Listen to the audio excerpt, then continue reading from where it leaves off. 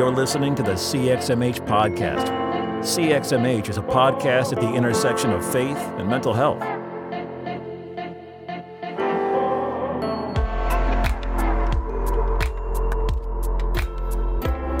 Hey, welcome back to the show. My name is Robert Vore, and I'm one of your hosts, and I am joined, as always, by my co-host, Dr. Holly Oxhandler. Holly, how are you doing today? Hey, Robert. I'm doing okay today. Today is an okay day. Yeah, I know we were just talking right before the show that today is a day that I'm just holding a little space for grief, as, you know, someone that I had cared about for many years. I just found out last night had passed away. And so holding space for grief alongside the opportunity to be here with you and to talk about all the things, I don't know, whatever, what we're going to be talking about today. I'm just trying to sit here and hold all the complexity of that. So that is my honest answer for today. I am doing okay. How are you doing? Yeah. I'm doing okay. I'm sorry to hear that. I do know that we had talked about it a little bit before, but, I appreciate the vulnerable answer there and being honest, even as we kind of record, and I think it's easy to slip into, hey, I'm great. How are you? That kind of thing. And so being honest about that in like a more public sphere, I know is not the easiest thing, but, I appreciate you kind of modeling, holding that tension for, obviously for me as a friend, but also for our listeners. And so, I'm sorry that that's the space you're in. And, since you asked, I'm excited to be here and talking with you. And Yeah, me too. No, and I appreciate everything you just said. I do feel like we need to model that there are days where things are great and there are days where things are hard, and that is all okay, because that's just the spectrum of all of this, right? And especially at this intersection that we talk about. Right. And there's days where both of those things are true simultaneously, right? I mean, exactly I think we'll even get into some of that, I think, with this episode, but there are days where some things are great and you say this thing is awesome and this other thing is very hard and heartbreaking and I'm grieving that, and those can both be true at the same time, even when it kind of feels like, okay, I have to pick and choose. Yeah. Holding that tension is hard. Yeah, it is. But I think it's necessary, and it's okay. Yeah. So I do, I do recognize we are now in October officially. And so that feels a little strange in some ways, because I still feel like we're supposed to be like in March, right? But no, it's October. Yeah. And I know that next week you and I have this summit on the Church Mental Health Summit that's coming up. Yeah. Which we've talked about once or twice over the last couple of weeks. But I'd love to hear, is there something that you love just about October in general? And B, nodding to that upcoming Church Mental Health Summit, is there a session that you are excited to get to listen to? Yeah. Well, I will answer the first half of that while I go open the link and scroll through all the speakers to answer the second half of that. I will say, sorry. So no, you're totally fine. I actually do like October. And I know I try to make sure we're not like talking about the weather a bunch in the intros, but the cooler weather, so we went out for lunch right before this, Brooke and I did. And this is like my favorite weather, where it's like a little bit cool and you don't need a jacket, but like you could put one on, especially later in the day, right? Like that's my favorite weather, just because I feel like I can spend much more time outside without sweating a whole bunch and being like wildly uncomfortable outside, especially here in Georgia where it's super humid. So I do love that. And then the fall, I think I mentioned this last year potentially, but the fall is like my favorite season of all of them. Just the weather. And then obviously this year it looks massively different, but football season, Yeah. not necessarily for the game itself, but for the like communal aspect, which, like I said, this year obviously is very different. Mm-hmm. Because usually that's like a built-in, every weekend you have kind of an excuse to hang out with people and host a little Mm-hmm. event or whatever. So this year that looks very different, but a lot of the fall type things still are obviously happening, right? And so I do get that sense of like, ooh, I love this time of year. Mm-hmm. So I just enjoy fall in general. And October, particularly here in Georgia, right? October is like when you can actually kind of start to feel that, I think. Yeah. September should be maybe, but like, hey, it's still really hot. So I Yeah. think, we're just starting to feel all of that. So Yeah. that's that.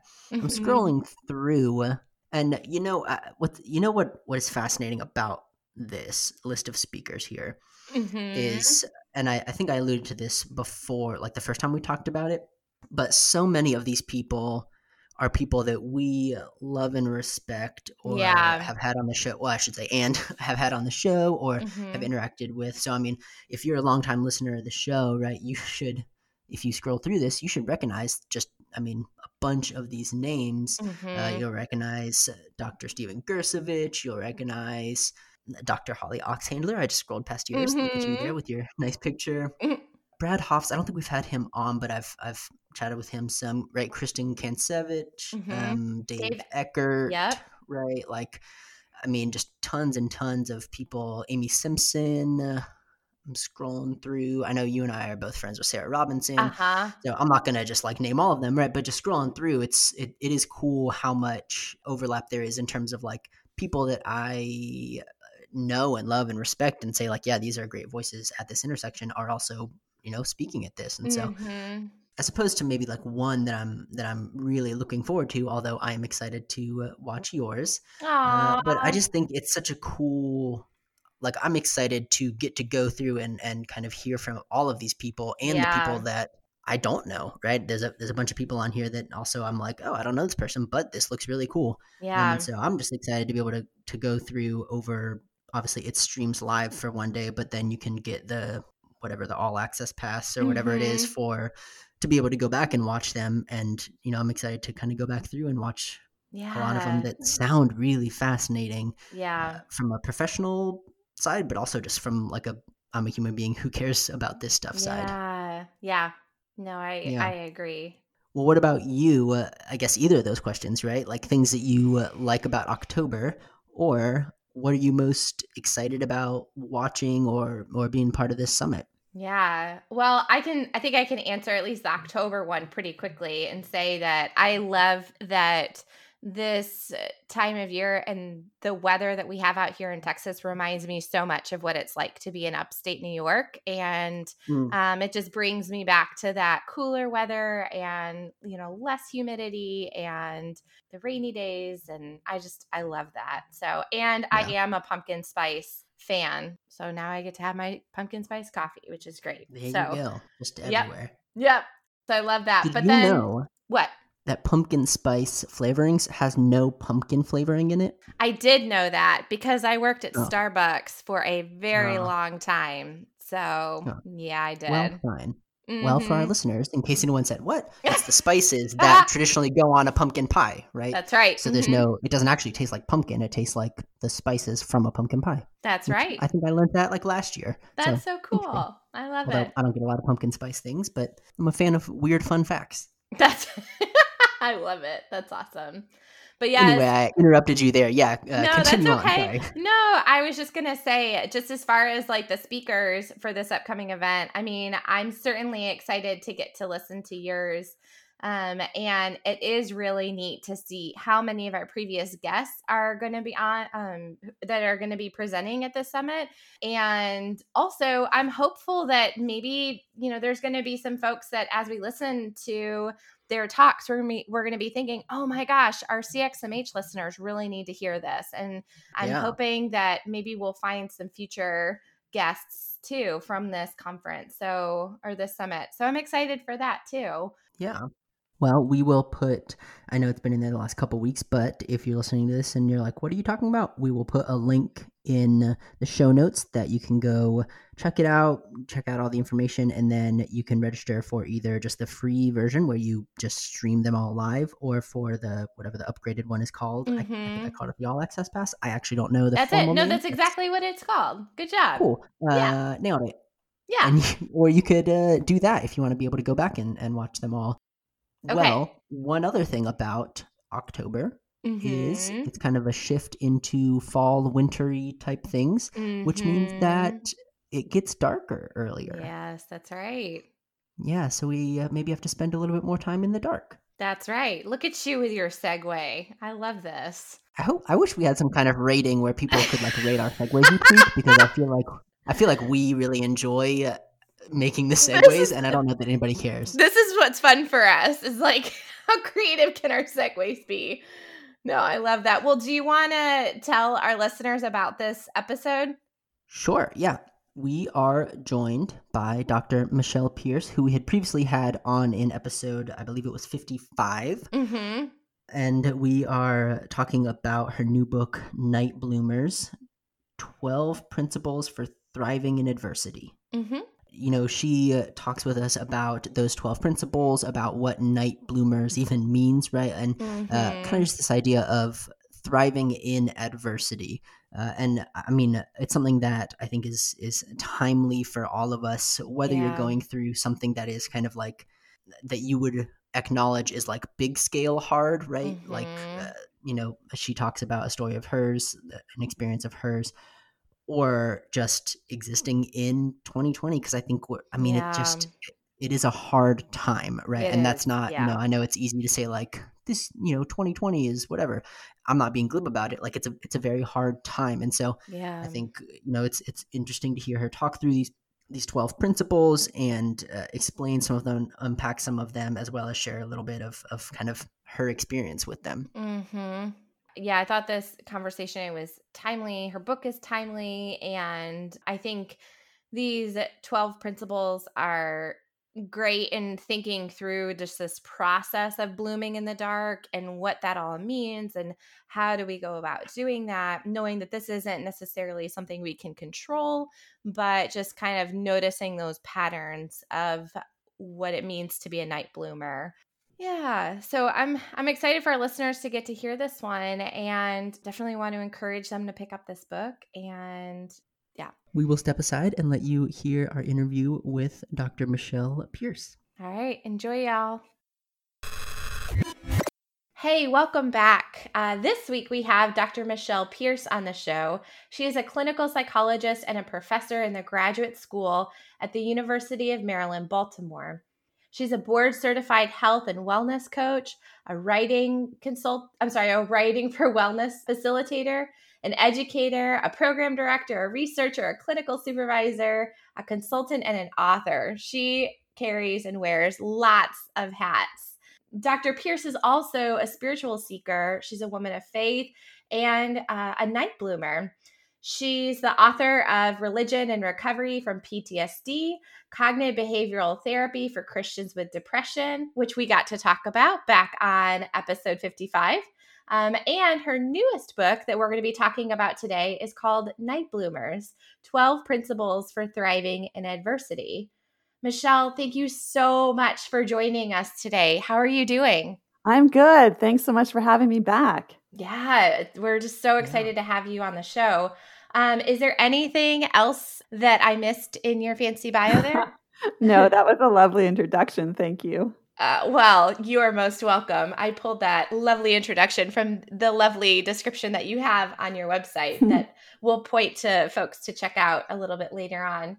So let's start with talking about how last time you came on the show, you talked with us about your book, Cognitive Behavioral Therapy for Christians with Depression, which is such a phenomenal resource for mental health care providers who are wanting to pay attention to this area of clients' lives as they're doing work with clients. And not just for mental health care providers, but for others. But it was largely based on the research that you had done. Today, we're going to focus more on a book that unpacks much more around your personal journey. do you mind giving us and starting with a bit of an overview and a backstory around what motivated you to write this book? Certainly. Yes. So, it turns out I've been a night bloomer my whole life, and I didn't have the name for that until 2013 when I was going through the end of my marriage. And I was in clinic one day, not long after my husband said he was leaving, and I got a text message from a friend, and it was this picture of this vibrant pink flower. And the message said, "Night blooming cactus. I've cared for this cactus for years, and it finally bloomed last night." And those two sentences, that pink flower, they changed everything. So here are my thoughts. My first thought was, there are flowers that bloom in the dark? And then my second thought was, wow, that means that there are flowers that require the dark to bloom. And then my third thought was, I think there are people that need the dark to bloom too. And I'm one of them. I'm a night bloomer. And I think there are a lot of us night bloomers out there. There are people who need the trials and the suffering and the loss and the life upheavals to experience the growth and transformation they need to come into the fullness of who they're supposed to be. And so that's really where the whole idea for this book came from. Yeah. Man, that's really good. I Yeah. love that.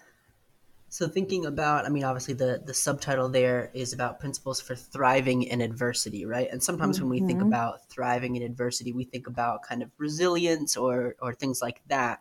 Can you talk a bit about how blooming in the dark, because that feels kind of like a distinct concept from just resilience, right? What's kind of the difference there? Yeah, great question. So they're similar, resilience and blooming in the dark, but they're not quite the same. So the American Psychological Association defines resilience as a process of adapting well in the face of adversity, or as bouncing back from a difficult experience.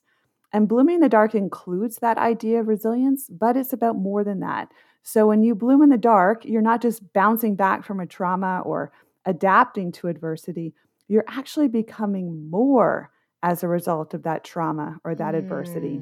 So you're harnessing the energy of that adversity to propel yourself forward in life. And you can think of it like you allow the force that collapsed something in your life to be the very energy that causes you to become a better version of yourself. Yeah, that's so good.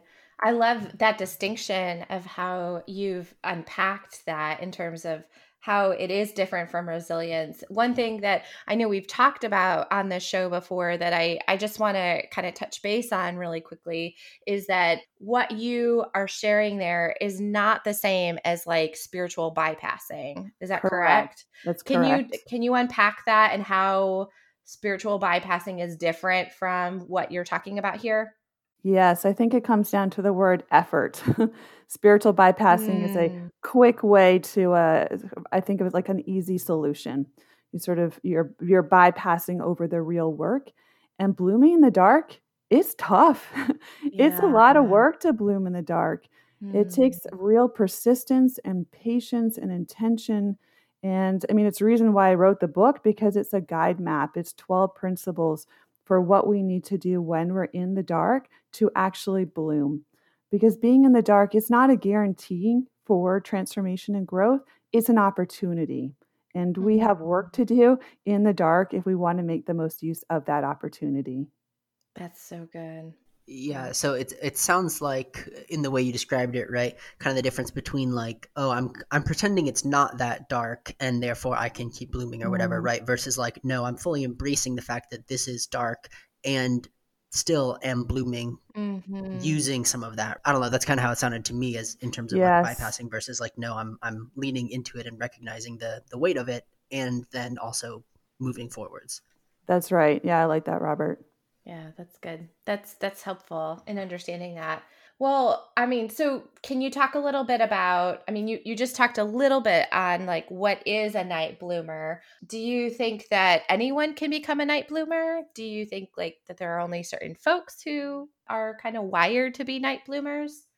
Yes, the short answer is yes. I do think anyone can be, but it's a choice. And that, in fact, the first principle of blooming in the dark is setting an intention.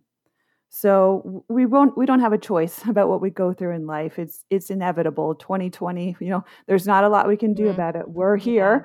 It's part of our human experience, but we do have a choice about how we respond to it and who we want to become as a result of it. So again, the blooming in the dark doesn't happen automatically, but if we can adopt the perspective of a night bloomer, it opens up a new possibility for us. It opens up new options for what we do with what life has served up. Gosh, that's really good. That's a good way to put it.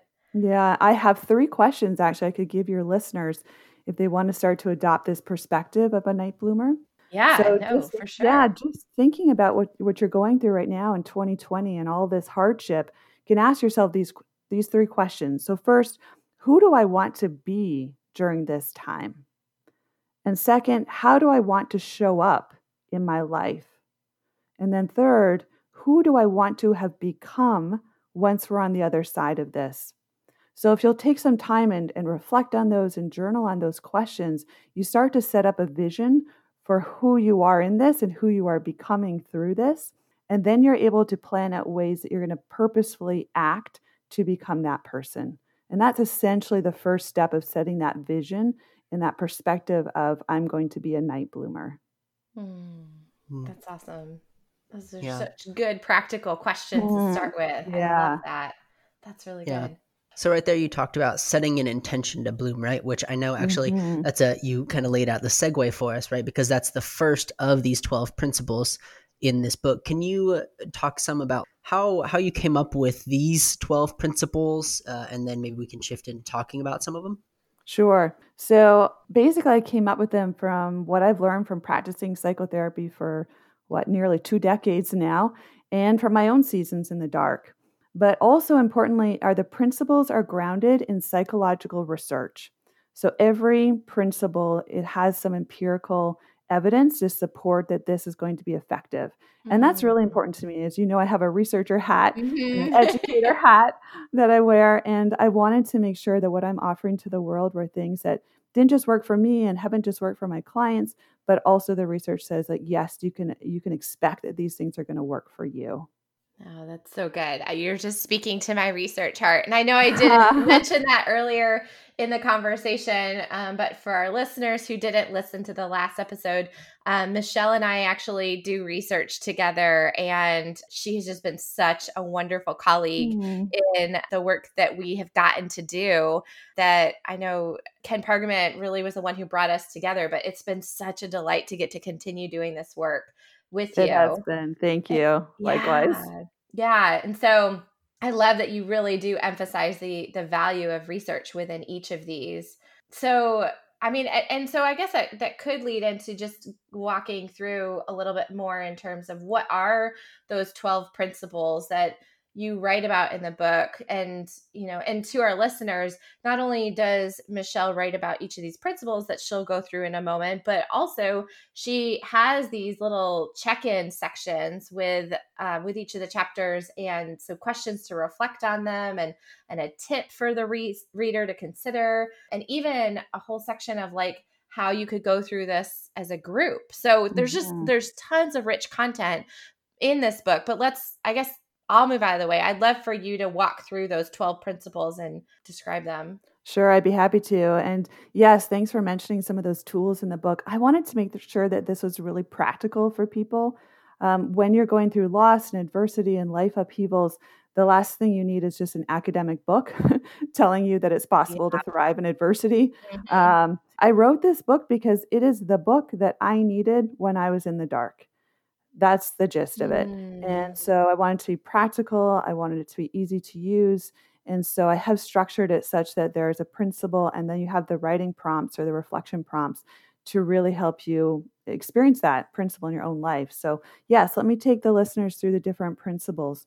So we talked about the first one, that was setting an intention to bloom. And that's really setting up the vision you want for yourself and for your life as you're going through this process. The next one is tough. This is a tough one, but it is a critical one, and that's grieving before growing. It is essential that we mourn our losses and we acknowledge the pain before we try to grow. And I think this helps us to avoid toxic positivity and that's a little bit like sort of the spiritual bypassing that we were talking about before, Mm-hmm. is that when we're in pain, we can't skip that. We have to do our time. And sometimes, that chapter, that principle will take you a long time. And sometimes you'll dip it in and out of it, but don't skip it. That's really important. The next one is supporting your bloom. And here I say, don't try to get through the dark alone.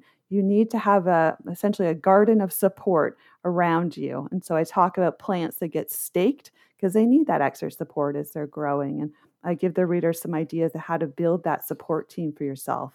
The next one, which I found extra difficult being someone who likes to know how things all work out, it's called being in the dark. So ironically, blooming in the dark requires being in the dark. And by that, I mean is we don't know how things all turn out, that we are in the dark middle of our story. And what you do in the middle determines what kind of end you're going to have. So I really help the listeners or the readers to find some peace of being in the dark. The next one is expanding courageously. So, of course, growing means expanding, and that takes a lot of courage. So, I provide some tips and some tools of how to start to courageously expand in your life. The sixth principle is keeping your mind on blooming. And here I teach readers to really harness the power of their mind to help them to bloom, because what we pay attention to matters. So, I give them some tips and tools around that.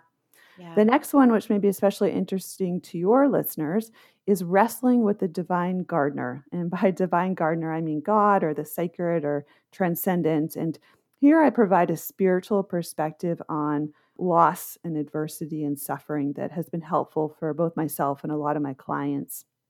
The eighth principle is fertilizing with love and gratitude. I call love and gratitude our superpowers in the dark. And so I'm teaching readers how to use those in their blooming process. The ninth principle is mining the mess. And that's a term I use with my clients when we look back at the mess of our lives and we find the lessons to be learned. And we mine that mess for every gem that's in there. But I also say mines are dangerous places. They're dark and they're dangerous. And once you've mined all the mess, you've got all the jewels, get out of the mine. Yeah. So, some tips for that. The next one is accepting and letting go. If you're going to move into something new, you've really got to accept and let go of the past. The 11th one is waiting and watering, because let's face it, most of growing and agriculture is waiting. It takes a lot of patience. It takes a lot of perseverance. I give tools for the reader how to get through the waiting period. And then finally, when we get to blooming, it's celebrating and sharing the harvest. And that's really how do we give back to others from the bloom we've just experienced? And then how do we set ourselves up for more blooms in the future? Because this, unfortunately, is not a one-time process in our lives. Yeah. That's good. I especially like how you noted that this isn't a one-time process in our lives. Yeah, that's good. I'd love to say it was. I wish I could have gone through this one time and be done with it. But 2020 has revealed that this is not a one-time thing. Yeah. Yeah. So I'm curious, obviously you're listing all those and giving us brief descriptions, but I'm curious about, during your own blooming journey, the journey that you talk about in this book and that is based around at least the beginning of, right? And obviously it plays out kind of in a bunch of different scenarios, but was one of these the hardest principle for you during your blooming journey that you really kind of wrestled with, like, oh, I wish this step wasn't here? Yes, absolutely. It's the being in the dark, that fourth principle. As I said, I'm driven. I like to be in control. And I found the uncertainty of the dark really challenging. Just being in that limbo state was uncomfortable. And so, there's a year in Maryland, or at least there was, between getting separated and being divorced and having to contend with, I didn't know how it was all going to turn out. I had a desired outcome that the marriage would work, but I had to detach from that. I had to really accept what was, that I was in the dark, like you said before, Robert, and be in that dark middle of the story. And I use the metaphor of stories as a metaphor for being in the dark. So a story has a beginning, it has a middle, and it has an end. And it's the middle of the story where characters are challenged. It's where characters are invited to bloom. And the middle is where we have to put in the work. It's where we show what we're made of. And like I said before, it's where what we do in the middle determines how good the ending is going to be. And so there's a lot of work. When we talked about before, like the work of being in the dark, the work happens in this dark middle. And I'm actually retrospectively glad that I didn't know how it would all turn out. I'm glad I didn't know that I was going to end up divorced and I'd go on to be, very happy and live a very fulfilled life. Because if I knew that, I wouldn't have gone through the growing pains of developing my character in the ways that I did. I wouldn't have had these amazing spiritual experiences or experiences with friends and family. So I'm really proud of the work that I did in that dark middle and the woman I've become. And so I would encourage the readers to do the same, that it is worth the work that we need to do in the dark middle to get to that end of the story. Yeah, that's so good. It just so resonates with me what you were just saying about how worth it is, and how much, in a lot of ways, like sometimes it really is better to not know how it's going to all end up, because there is this growth that happens within that in between phase. That's really that dark phase specifically. That's right. Yep. Yeah.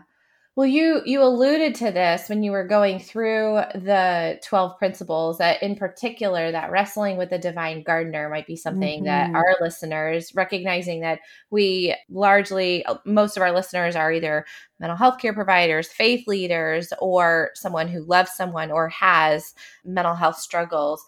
Can you talk a little bit more about that principle of wrestling with the divine gardener? Sure, I'd be happy to. So, as you know, being in the dark doesn't just impact us emotionally or mentally or physically. Being in the dark also rocks us spiritually and sometimes to the very core. And I don't think we talk about this enough in our culture. So I'm really appreciative of your podcast, because you do. You talk about this, and you certainly talk about this in your research, Holly. Oh, thank And you. yeah, we know that when we go through difficult times, sometimes they shatter us spiritually and we abandon our faith.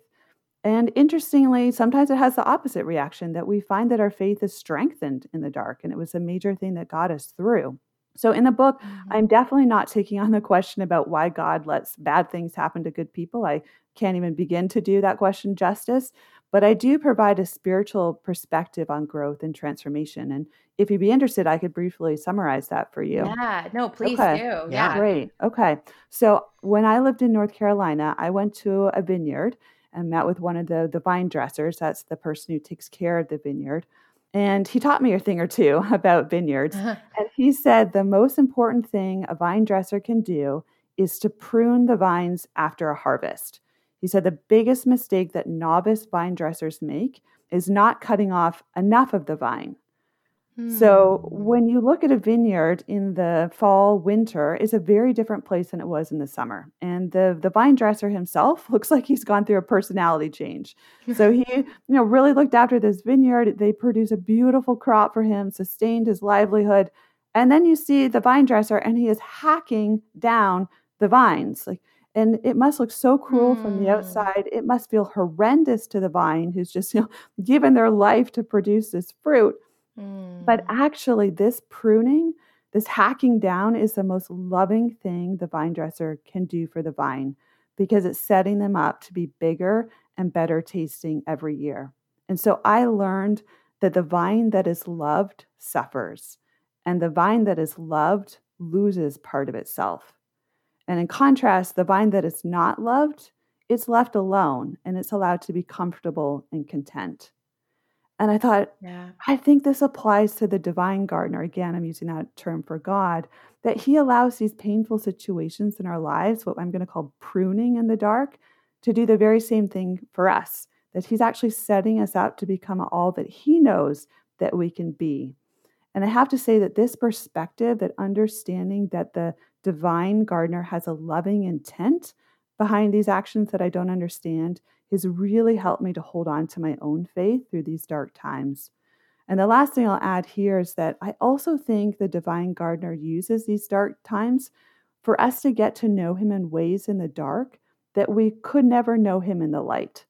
So when I went through my own process, God showed up differently for me in the dark. And there were aspects I learned about his character and how he wanted to relate to me that I didn't know and I would never have had the chance to experience had I not been in the dark.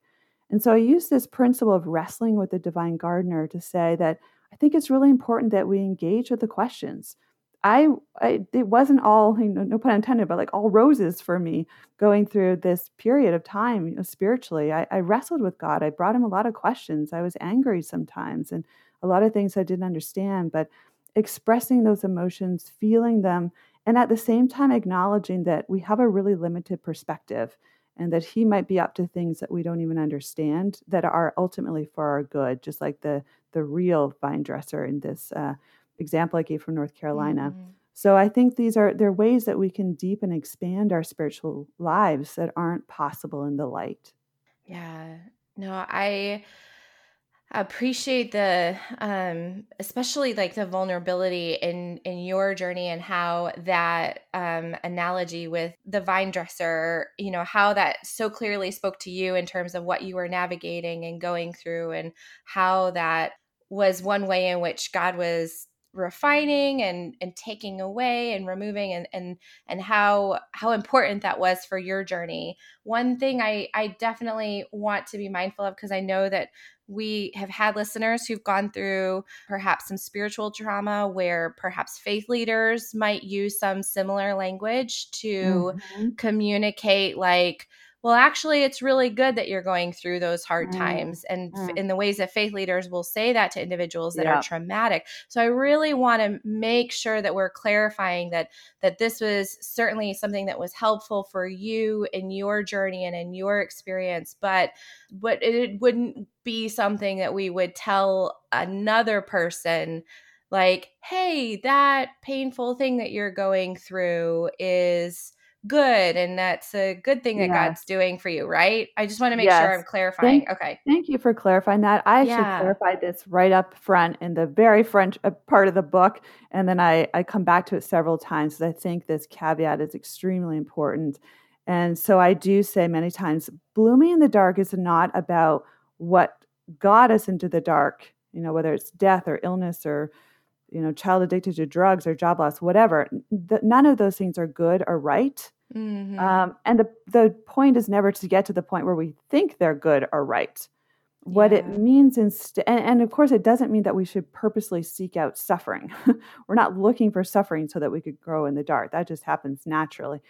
Rather, the message of blooming in the dark is that the dark is presenting us with this unique opportunity that if we can harness it skillfully, we can propel our life forward in ways that we couldn't if the darkness never happened. And I also say in the chapter on wrestling with the divine gardener, I personally don't believe God causes these bad things to happen. I instead think that he will use them somehow for our benefit, for our good, for his glory. So in the book, I right up front say before I write that chapter, I need you to know two things about me. I need you to know that I believe in a good God, and I need you to know that I do not understand all the things he allows in this world. Some of these things don't make any sense to me, and they never will. So I put that out there as my limited perspective, that I don't know why some of these things happen. And I'm certainly not saying that they are good or they are right. So yes, thank you for clarifying that. Yeah, no, for sure. That's I think that's much more helpful in understanding, and knowing that you do kind of elevate that in the book is helpful.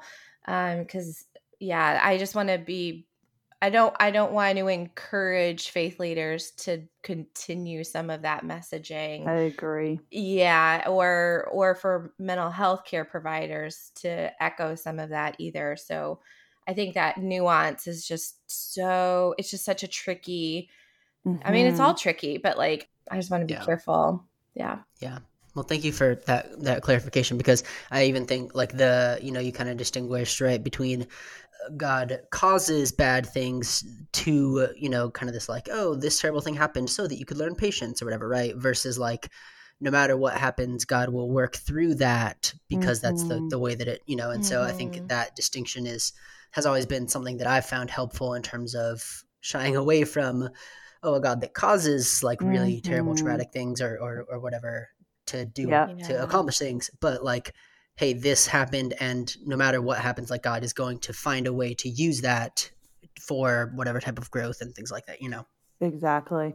Yeah. And I also say in that chapter, before I explain this potential metaphor, I say some of you will find comfort in this, just like some of my clients find comfort in this metaphor, this analogy. And some of you won't. For some of you that it just won't resonate. And for those people, I hope they will continue to wrestle, with the divine gardener in the dark and to find the analogy or to find the thing that they need that will help them to find some meaning. It's interesting. We have all said the phrase time heals all wounds. And actually, it's not true. The research, especially in the bereavement literature, shows meaning. Meaning is what heals all wounds. And when we can find a meaning for what we're going through, that's what allows us to begin to move forward and to heal. So I simply present this metaphor as a way that I found some meaning in my suffering. And the principles in this book, and certainly all of the journal prompts, are to help people find meaning within their suffering, because I know that that is what will help them heal. Yeah, that's so good. That's really helpful. Mm-hmm. And it certainly kind of segues right into what our next question was around writing and journaling. And so I would love to hear why, talk about the practice of writing and journaling, and why did you choose this practice as a tool for experiencing the principles of night blooming? Mm-hmm.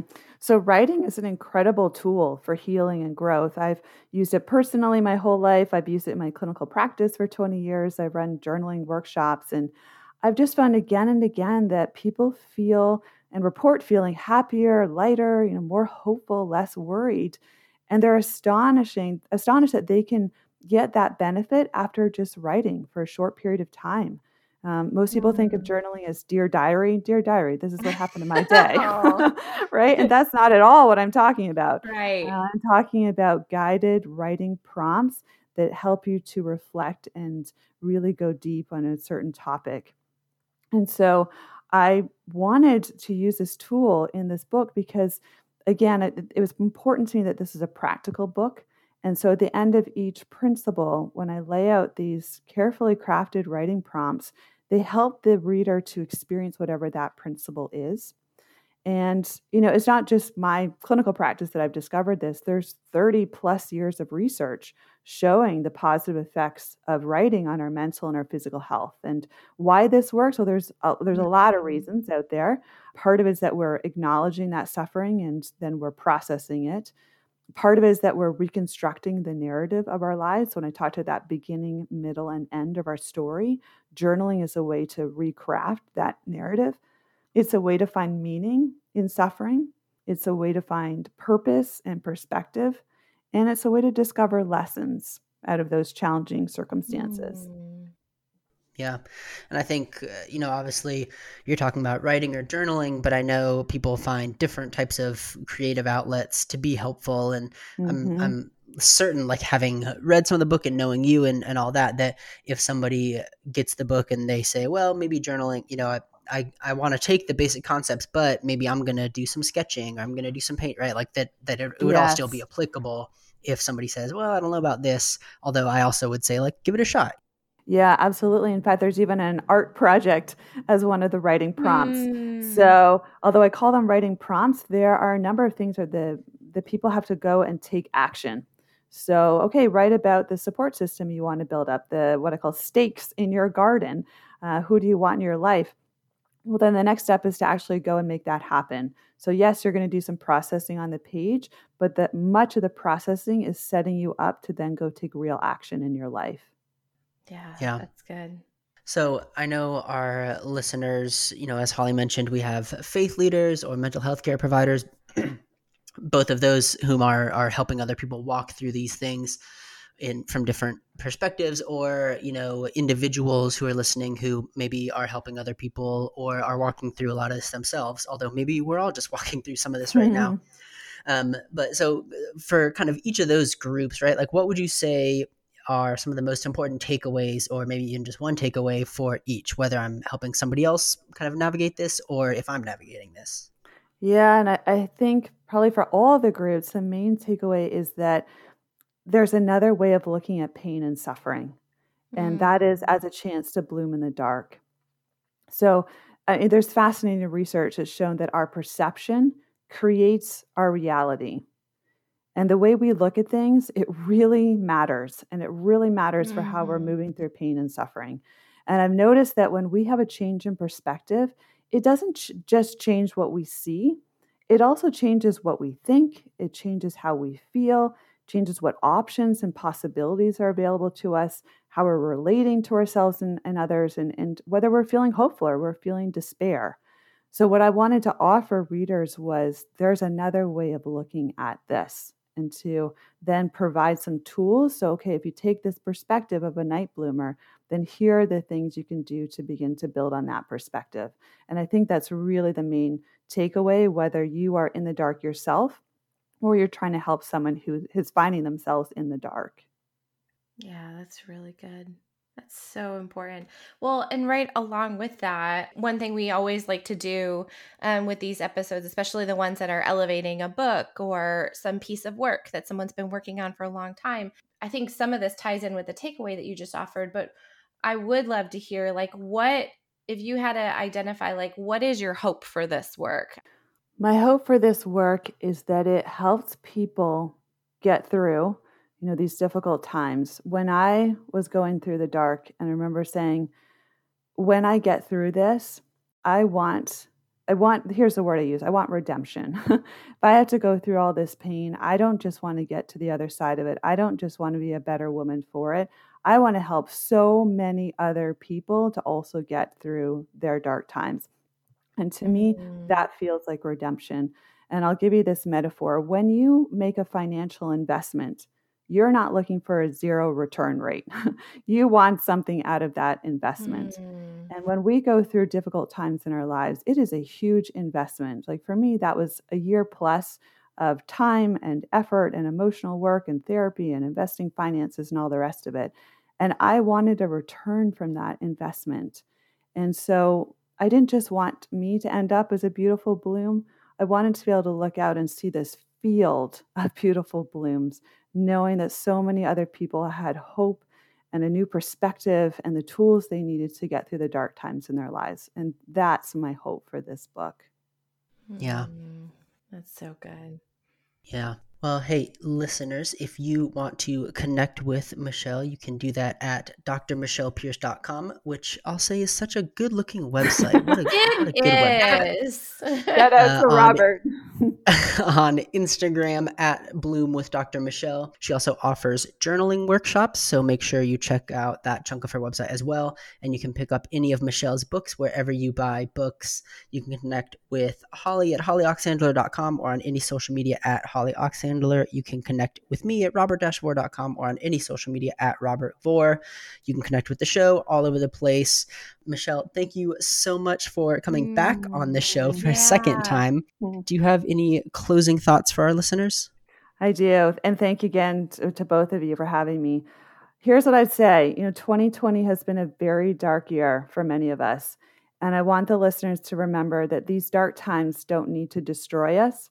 And we also don't have to just bounce back to where we were before the difficulty came. That we could use this darkness of this year to propel ourselves further in life and to become better than we were before we found ourselves in the dark. And we do that not in spite of the difficulty, but because of it. And that's what night bloomers do. We bloom in the dark.